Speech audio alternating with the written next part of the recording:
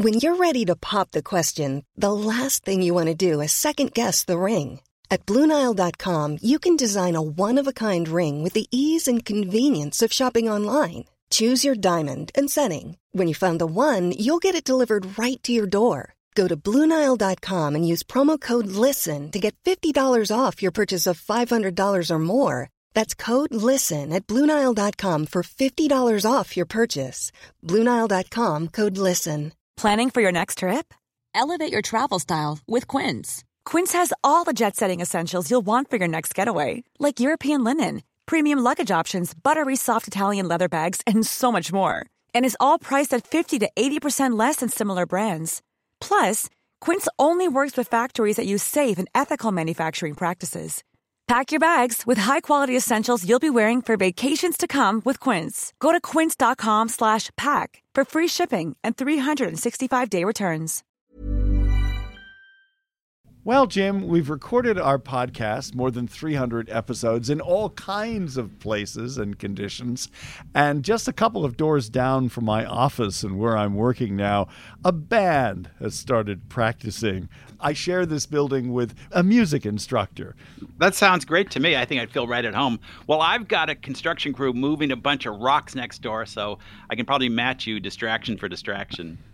Okay, well, let's talk about the topic today, which is tough lessons from economics. Véronique Derougy.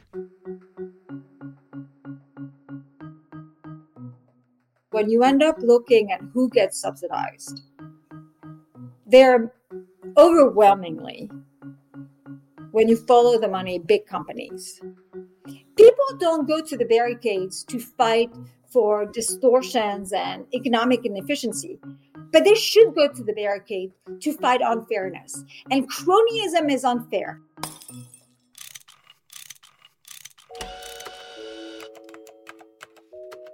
Our show is about fixes. Yeah, how to make the world a better place. How do we fix it? How do we fix it? Right from the beginning on How Do We Fix It, you and I have said we'd be committed to fruitful disagreement, that we could learn a lot through honestly debating the things we don't always agree on. And in the last few months, we've started coming up against more topics where you and I really do have some fundamental disagreements. For example, I'm worried that President Biden's massive spending proposals will burden future taxpayers like our kids and the economy. Whereas I'm more open to ideas about having the government fund childcare, make basic health care affordable to all, and provide internet service in rural areas. Our guest today is economist Véronique Derougy. She's a senior research fellow at the Mercatus Center at George Mason University, and she writes a popular syndicated column looking at economics from basically a free market or libertarian perspective. However, if you're one of our conservative listeners, don't get too comfortable. Véronique is a blistering critic of what she sees as government bloat on both sides of the aisle, especially the bipartisan tendency to prop up crony capitalism. Nobody gets a free pass today. Véronique joins us from Arlington, Virginia. Welcome to How Do We Fix It? Thank you for having me. So, what do you think is the key difference between how economists analyze public policy and the way most of us ordinary people do? What can we learn from economists? I mean, the first one, I think, will be, to quote Thomas Sowell, like, there are no solutions, there's only trade-offs. It means that it's very often in the realm of politics that when a program, a policy position is sold, we are only told, for instance, its benefit, but none of its cost. There are trade-offs everywhere and all the time. And the question is, what trade-off can we live with? And what trade-off can we try to avoid? And this is kind of a conversation that economists have, but just very few other people do. And what's the other difference between how economists view policies and how the rest of us debate them? The other thing, and it's related, I guess, is the fact that economists are not just satisfied with the first effect, the first level effect of a policy.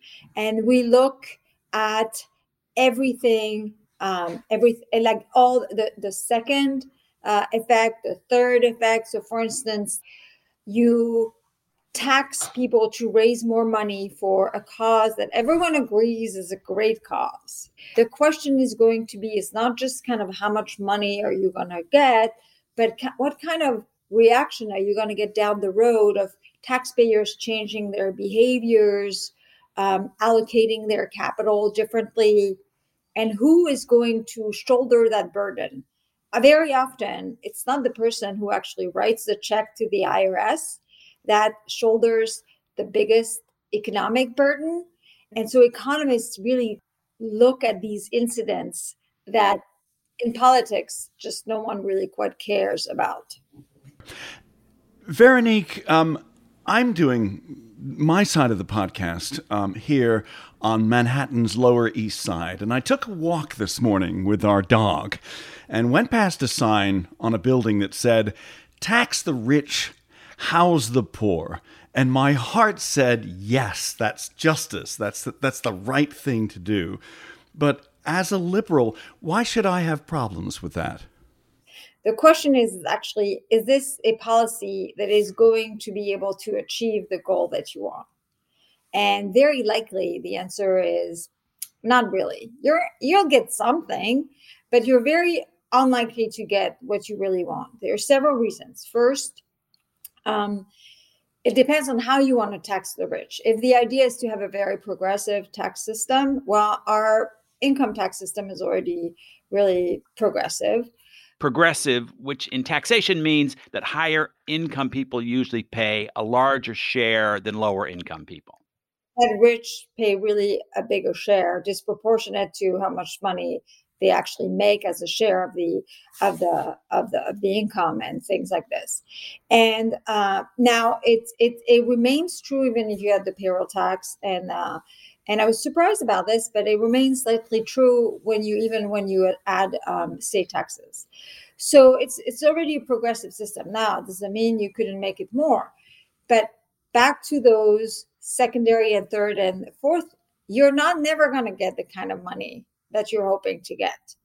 If you look at European countries, how do European countries raise most of their money? With very regressive taxes. A lot of payroll tax, value-added tax, a lot of fees on stuff, multiple fees on the same things, right? And that's like this mistake is like there's this mystique that we can infinitely tap the income of rich people, and they're going to just let it happen. What about a wealth tax? Wealth tax sounds, like a pleasant idea to a lot of progressives, liberals, and the reality, because it's been tried in Europe a lot. In fact, many of them had a wealth tax, and now very few of them have, is that actually you see a ton of wealth going, right? People are just not going to sit still and let you tax. They're going to reorganize their wealth. Thus, wealth is just really hard to kind of really understand what it is, like to really kind of pin down what is it. I mean, what's the value of a painting collection, of like a wine collection, all that stuff. So administrative costs are great, but also the reality is like when you tax wealth, what ends up happening is like there's actually less capital. There's this misconception about wealth that we have, that it's like, gold bar under the bed, but really a lot of the time wealth is accumulated as businesses or capital that is lent. Okay, so taxing the rich is difficult and more complicated than most of us understand. What about that demand to house the poor? The problem on that side is that government officials very often, they make decisions not necessarily actually based on what would achieve their targets the best, but a lot of it is special interest. And as a result, you have a lot of housing projects that are just not where they should be, not what they should be. They have cost overrun. There's like all sorts of things. So the result is always really disappointing. And I will finish with this. We spend a lot of money at the state and federal level trying to alleviate poverty. And you got to be kind of wondering if this money was actually truly going to alleviate poverty and to help poor people, we'd still not be having these conversations. So what you're saying is that how we talk about economics and I guess also public policy in very often these terms of slogans or headlines is way too simplistic. Yes. And it's true on both sides, by the way. I mean, it's absolutely true on both sides. There's a lot of things that conservatives are saying that are just, it's so much more. It's always more, or libertarians for that matter. As I go in my career, what I'm realizing is how much more complicated things are. And like nothing is actually black and white. You know, like when people talk about the big techs having monopolies, this is so reductive that it's meaningless. But the truth of the matter is, like, people who study these issues closely will tell you, actually, there's a lot of competition within each of their business activities. They're in fierce competition either with one another or with other people. And so everything is so much more complicated than we think. Give us an example of something that you've changed your mind on, where you, that from your perspective, something where you've maybe tempered some of your free market or libertarian leanings in studying an issue. Because it's one thing to kind of be an ideologue and believing in one state of the world, and it's a whole other one to actually kind of figuring out what is true or not. Sometime I've realized that things were just way, way, way more complicated than I thought. For instance, like with capital gains tax, I thought it was like straightforward that if you raise them, you would get much, much less. You know, but there are nuances that I just like failed to appreciate. But let me give you a concrete example. There's a big debate right now about lower income Americans and who are stuck in places where there's no jobs and no mobility and high unemployment. I've managed through all the research that I've done to kind of say, actually, the arguments that China is responsible, the competition with China is responsible for it all. I know this is a bunk argument, right? Technology plays probably a bigger part, but it also doesn't explain why these people are stuck. Because historically in the US, when you had a shock, an economic shock, no matter what would cause it, unemployment would go up quite dramatically. But as people would find new jobs or leave the area, unemployment would go back down. We don't have that anymore. People seem to be staying in places where unemployment is high, there are fewer jobs, wages are low. This is different. This is very different. So part of it can be explained, a lot of government regulation that makes mobility out of a place like this hard. So we can talk about land use and zoning and all of that stuff that make the opportunity move of moving to a place with higher wages. That wage premium would be eaten away by the cost of housing. So part of what you're saying is, for instance, you're living in, say, rural Oregon, where there are no jobs, and you go, I want to move to San Francisco. But if you try and move to San Francisco, the rents are so incredibly high, and there's such a shortage of housing that you can't move. Yeah, that wage increase that you would likely get, I mean, is like eaten away entirely by the cost of housing. There are things like disability insurance, which allows people effectively to stay unemployed, and they would prefer to stay in those places where there are no jobs and and where their family is, right? I mean, so we can find a lot of things, but it doesn't explain it all. I get that this is a problem. My problem, and this is where I want to come back to the libertarian free market stuff, is when I try to think about, okay, we have this problem. What can the government do? I'm yet to come up with a satisfactory solution about what can be done.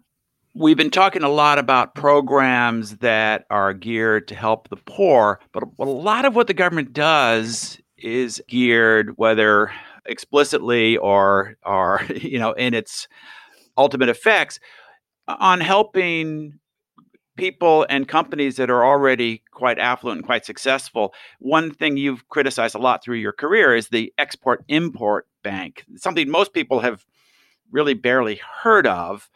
Can you explain what the Export-Import Bank is and why you think it's such a problem or such a great example of the shortcomings of certain government programs? Yeah. So the Export-Import Bank, we call it also EXIM, is an agency. It's a credit export agency. And what it does, financial products, mostly to foreign companies, but also to domestic companies, so they can, in order to boost American exports of goods. That's what EXIM does. So the whole idea behind it is made in the USA. It helps boost companies export more products overseas. Yes. And at a second level, the idea is also that export somehow holds some magical power to create economic growth. And the government should try to help company export as much as possible, because this will actually benefit us. So that sounds pretty good. What's wrong with it? Well, so there's so many things that are wrong with it. Import is seen as a cost, and export is seen as like this great benefit for economic growth. Because imports are made and produced by companies overseas. And we send, like the analogy is like we send our dollar there. When we think about exports, like those foreigners give us their money. Well, the truth is, the way trade economists think about it is exactly the reverse. That actually import is really the value that we get from trade. It's like it gets us stuff that we would get at a lower price. And so you create a lot of value by importing, but yet people are always really, really upset about imports. They love exports. The other thing is that this notion that export credit agency and subsidizing exports is going to actually create some value in the US because it's going to boost exports of exporters. It's just not true. We show that the academic literature shows there's actually a cost to the economy. When the government puts its weight behind a particular export, effectively what it does is that it shifts capital away from projects towards the one that are subsidized. What we see is that it's true that it can boost in the short term the bottom line of the exporters who is being subsidized. But on net to the economy, to all of us, this is a secondary effect that I was telling you about. Actually, it's a net negative. And the reason is because when you subsidize something, so there's a capital distortion that is created, but it's also when you subsidize something, very often the price of that something goes up. When you end up looking at who gets subsidized, they're overwhelmingly, when you follow the money, big companies. Wait, let me break in here because I was looking at their statements, and the Export-Import Bank claims that most of their transactions benefit small businesses. It is true. Most of their transaction benefits small businesses. 89% of the transaction benefits small business. But that's meaningless when you actually look at how much of the money benefits small businesses. And for the most part, it's roughly 20% of their whole. And more shocking, in regular years, 10 large companies benefit domestically from 65% of EXIM activities. 10. And one in particular benefit from 40%, and that is Boeing, which is why we also call the Export-Import Bank the Bank of Boeing. As the non-libertarian in this conversation, let me push back. And Sure. that is, and you took the example of helping an airline buy a Boeing plane. Well, the alternative is that perhaps they'd buy a plane from a European plane manufacturer or a Chinese plane manufacturer. They're getting subsidies from their governments. And so They have their own version of the Exim Bank. Why not subsidize Boeing? Why not make sure that some of those planes, even in this imperfect market system, are made in the United States rather than in Europe, rather than China? Why should we have our hands, I'm doing this right now, why should we have our hands tied behind our backs? If what you were saying were true, we would have to decide whether this is an acceptable trade-off or not. Yes, it creates distortion, but look, we are selling Boeing planes that would otherwise be Airbus sales, except that this is not how it works. For instance, let's take Air Emirates. This is the Air Emirates from the Middle East, a very big airline. Yes, state-owned, that has no problem having access to capital, is like one of the biggest airline clients of the Export-Import Bank. Gets preferential treatment very regularly from the Export-Import Bank. And I'll give you, I think, the best example that shows that this is not what the Export-Import Bank is about. El Al, the Israeli company, that's the plane that they like to buy. That's the plane that fits their routes. And most of them are not backed by XM. So why is it a company that has demonstrated that its preference for Boeing plane, yet we continue subsidizing it to buy other Boeing planes? The number one foreign beneficiary is Pemex, a state-owned oil and gas Mexican company. And is this really what we want to be, who we want to be subsidizing? We're speaking with Veronique de Rougy, a free market and libertarian economist, more about aid to crony capitalists, the unfair taxation system, and her years of research into the Exim Bank. Coming up, this is How Do We Fix It? I'm Richard Davies. And I'm Jim Meigs. Now a word about another podcast from our partners at the Democracy Group Podcast Network. Are you concerned about how America is reeling from a global pandemic, a tumultuous transfer of power, and ongoing polarization? Try the Science of Politics podcast. The Science of Politics, hosted by Matt Grossman, will give you a data-driven understanding of what's going on behind the scenes in American politics, with the latest empirical studies and without the partisan punditry. The Science of Politics is produced by the Niskanen Center, a nonpartisan national think tank. Find it wherever you get your podcasts. Mother's Day is around the corner. Find the perfect gift for the mom in your life with a stunning piece of jewelry from Blue Nile. From timeless pearls to dazzling gemstones, Blue Nile has something she'll adore. Need it fast? Most items can ship overnight. Plus, enjoy guaranteed free shipping and returns. Don't miss our special Mother's Day deals. Save big on the season's most beautiful trends. For a limited time, get up to 50% off by going to BlueNile.com. That's BlueNile.com. I'm Sandra, and I'm just the professional your small business was looking for. But you didn't hire me because you didn't use LinkedIn Jobs. LinkedIn has professionals you can't find anywhere else, including those who aren't actively looking for a new job, but might be open to the perfect role, like me. In a given month, over 70% of LinkedIn users don't visit other leading job sites. So if you're not looking on LinkedIn, you'll miss out on great candidates like Sandra. Start hiring professionals like a professional. Post your free job on linkedin.com/people today. Now back to our interview with Veronique de Rougy and her criticism of crony capitalism. Companies that get special deals and cheap loans from the government paid for by taxpayers.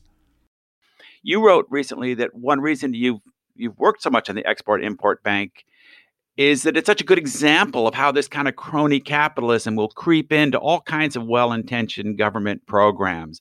What's another example of a program that started out looking really good on paper, but that wound up funneling a lot of taxpayer money to fat cats? I think most of them.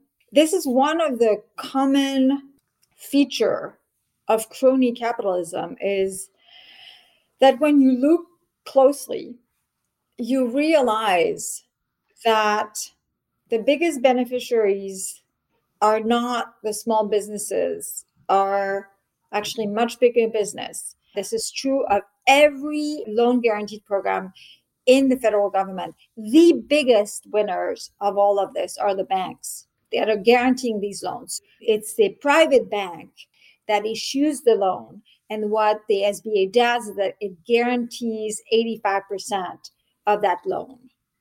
If the small business defaults, then the bank is fine and taxpayer pick up the bill. And so the banks love it because they don't shoulder any of the risk.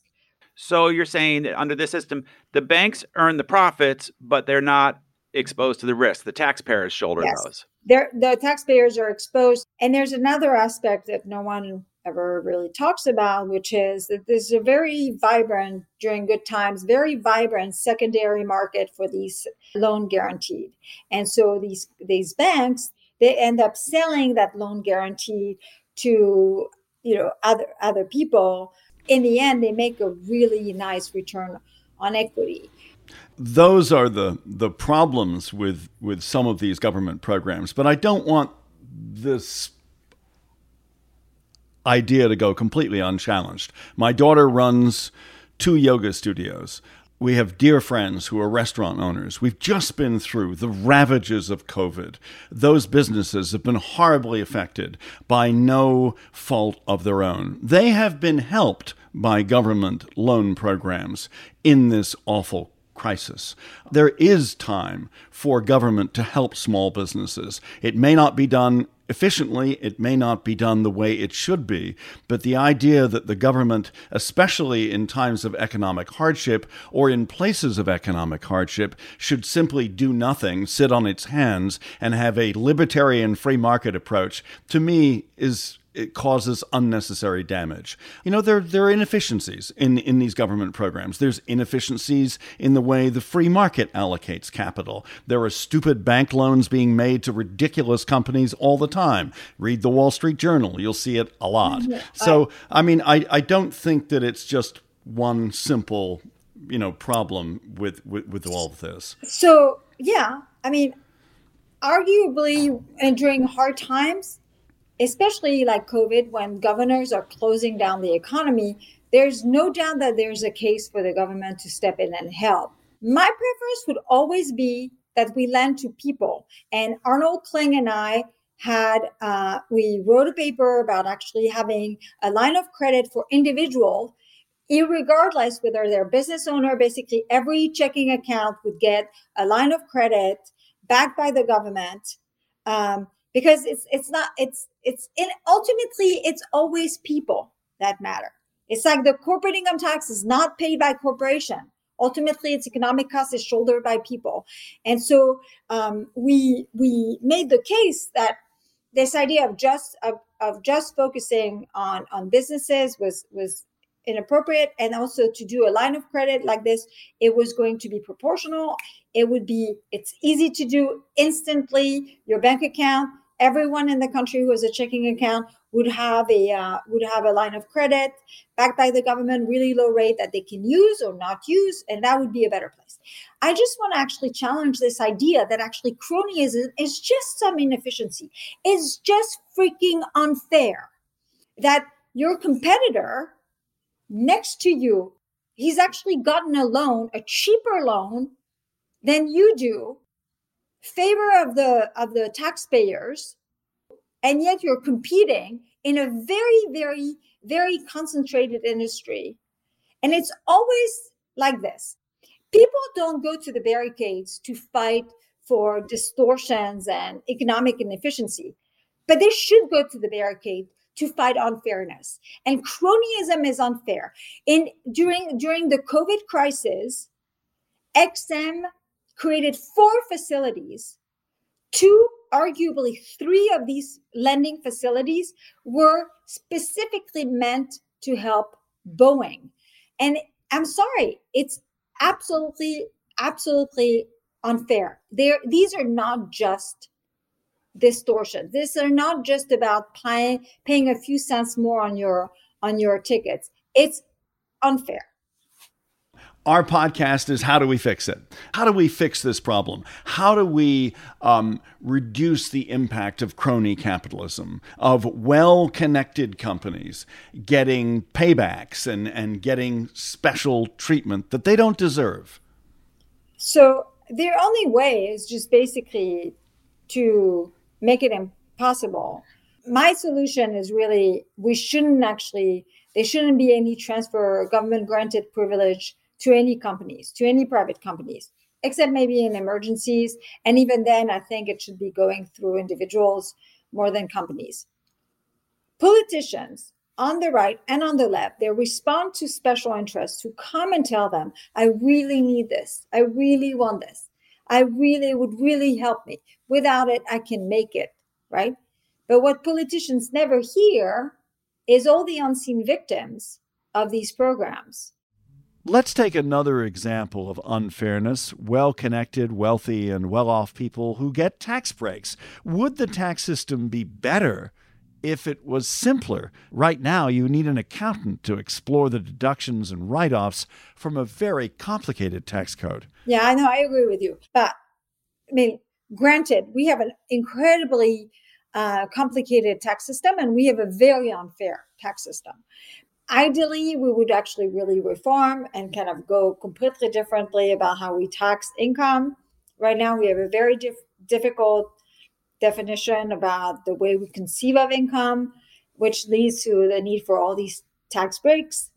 But you're right.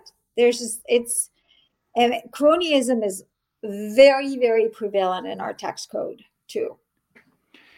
We're talking about problems with the way government uses its power and spends our money. Right now, we're facing one of the biggest surges in government spending in U.S. history. How long can this go on? That's a $23 or $28 trillion question, really. No one knows, really. I mean, debt crisis, especially for a country like the U.S., they take a long time to build.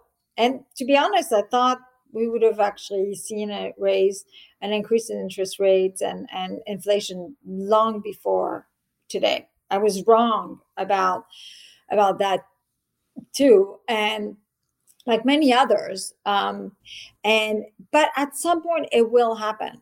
Arnold Kling likes to say, my colleague, that it's like, claiming that it will never happen because it hasn't happened is like kind of like looking at a guy who jumps from the 10th floor and asking him on the 5th floor, how are you doing? And he says, so far, so good. But the one that is more likely is like a sudden burst of inflation. The thing that we need to understand, though, about high debt is like it has a cost independently. It costs a lot of money to have debt. We've actually spent $365 or $45 billion last year on paying interest on the debt. It's a lot of money. It's $5 trillion and paying interest on the debt. And so at some point it starts consuming stuff. And also it hurts growth. A final question. You mentioned that you were wrong about inflation kicking in before it has. Are there other areas where we should be humble when it comes to economics? We should be humble all the time. We should be humble all the time. It's so much more complicated. I've been studying XM for over 7 years. And that's the Exim Bank, right? Yeah. There's always something I realized I didn't quite understand. And the difficulty when economists are talking is like people are always asking us to talk to people as if they're in 5th grade or like, and media likes black and white, right? But the truth of the matter is like, it's so much more complicated and it doesn't fit neatly in a soundbite. The market is certainly not perfect, but the advantage it has over the government not being perfect is like first, private sector actors are losing their own money, not taxpayers, but it's also markets adjust and they try to correct things.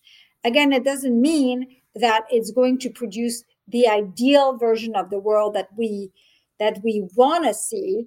But then the question is always, what's the alternative? The question is like, okay, you see a state of the world that you don't like. What do you do about it? And very often, I'm disappointed that those who are pushing for big government intervention just refuse to actually even look at whether this is going to be addressing that problem and the trade-offs that exist or even the consequences. Véronique de Rougy, thank you very much for joining us on How Do We Fix It? Thank you. Véronique de Rougy speaking with us here on How Do We Fix It? And now, our recommendation. My recommendation this week, Richard, is a really neat podcast about creativity. It's called The Moment, and it's by Brian Koppelman, who's a very well-regarded screenwriter. He was involved in the movie Ocean's 13, Rounders, and others. And what he does is bring really interesting creative people onto the podcast with them, and they just talk about the creative process, how it works, how they get inspiration, how they refine ideas. And he's had a whole host of amazing people on.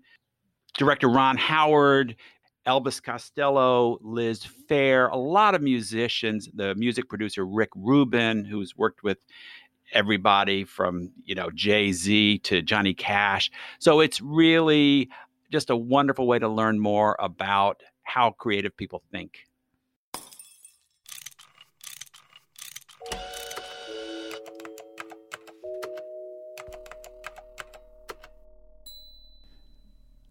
I guess we can see from this conversation with Véronique why they call economics the dismal science. Well, economists are often the ones who have to say, hold on a second, this wonderful idea you have that sounds so great may have some trade-offs or problems you haven't anticipated. I feel like that's actually one of the real key distinctions that I see between idealistic progressives and at least the kind of old school conservatives. Progressives tend to be really focused on the ethical goal they have, which are noble goals. They're good goals, but not particularly hung up on really seeing what the downstream effects are. And ironically, many of the programs that are set up with all these great intentions wind up not just being expensive or not working as well as they should, they wind up actually hurting the poor. They're hurting the very people that progressives are trying to help. Although I would also level the same charge at Republicans in the Trump administration for their attempt to change the tax code by giving a tax break to corporations that they said wouldn't harm the deficit and actually ballooned the deficit in the years that covered. So sometimes the unintended consequences of policies fall on both sides, which is something I'm sure you agree with. And absolutely. Véronique does too. One thing I have to push back on, though, is taxes on corporations are taxes paid by people. Well, of course they are. All taxes are. And you could make the argument, based on what Véronique is saying, is that corporations should be taxed at the same rate as people are, which would actually increase the tax rate on corporations. The average person doesn't pay very high income taxes. It's the wealthy pay the vast majority of income taxes in this country. So what person would you take as your baseline? Baseline could be 33% or 25%, which is higher than the current rate for corporations. My point is that this isn't a penalty. All of us have to pay for the government that we choose to have, whether that's a small government or a large one. And us, by the conservative argument, includes corporations. So I'm not quite sure why there's a big fuss on the right for differentiating corporations and individuals. Everybody pays taxes. We had one of the higher corporate tax rates in the world, so businesses had incentives to not set up in the U.S., but set up in other countries. If we're going to tax individuals at a certain rate, I don't see any reason why we shouldn't tax all corporations at that rate as well.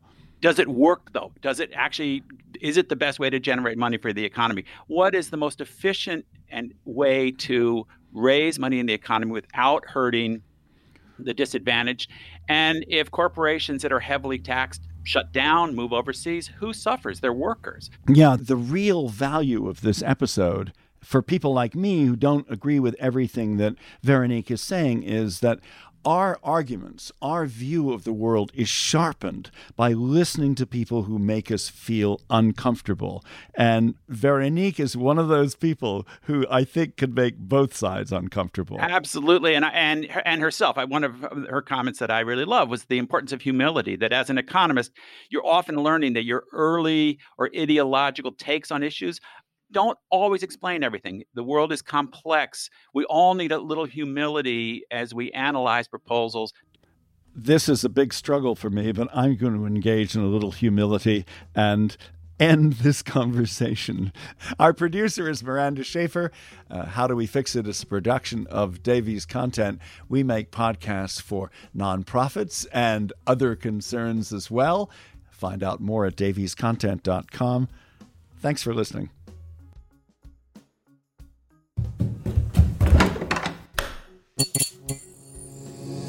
This podcast is part of the Democracy Group.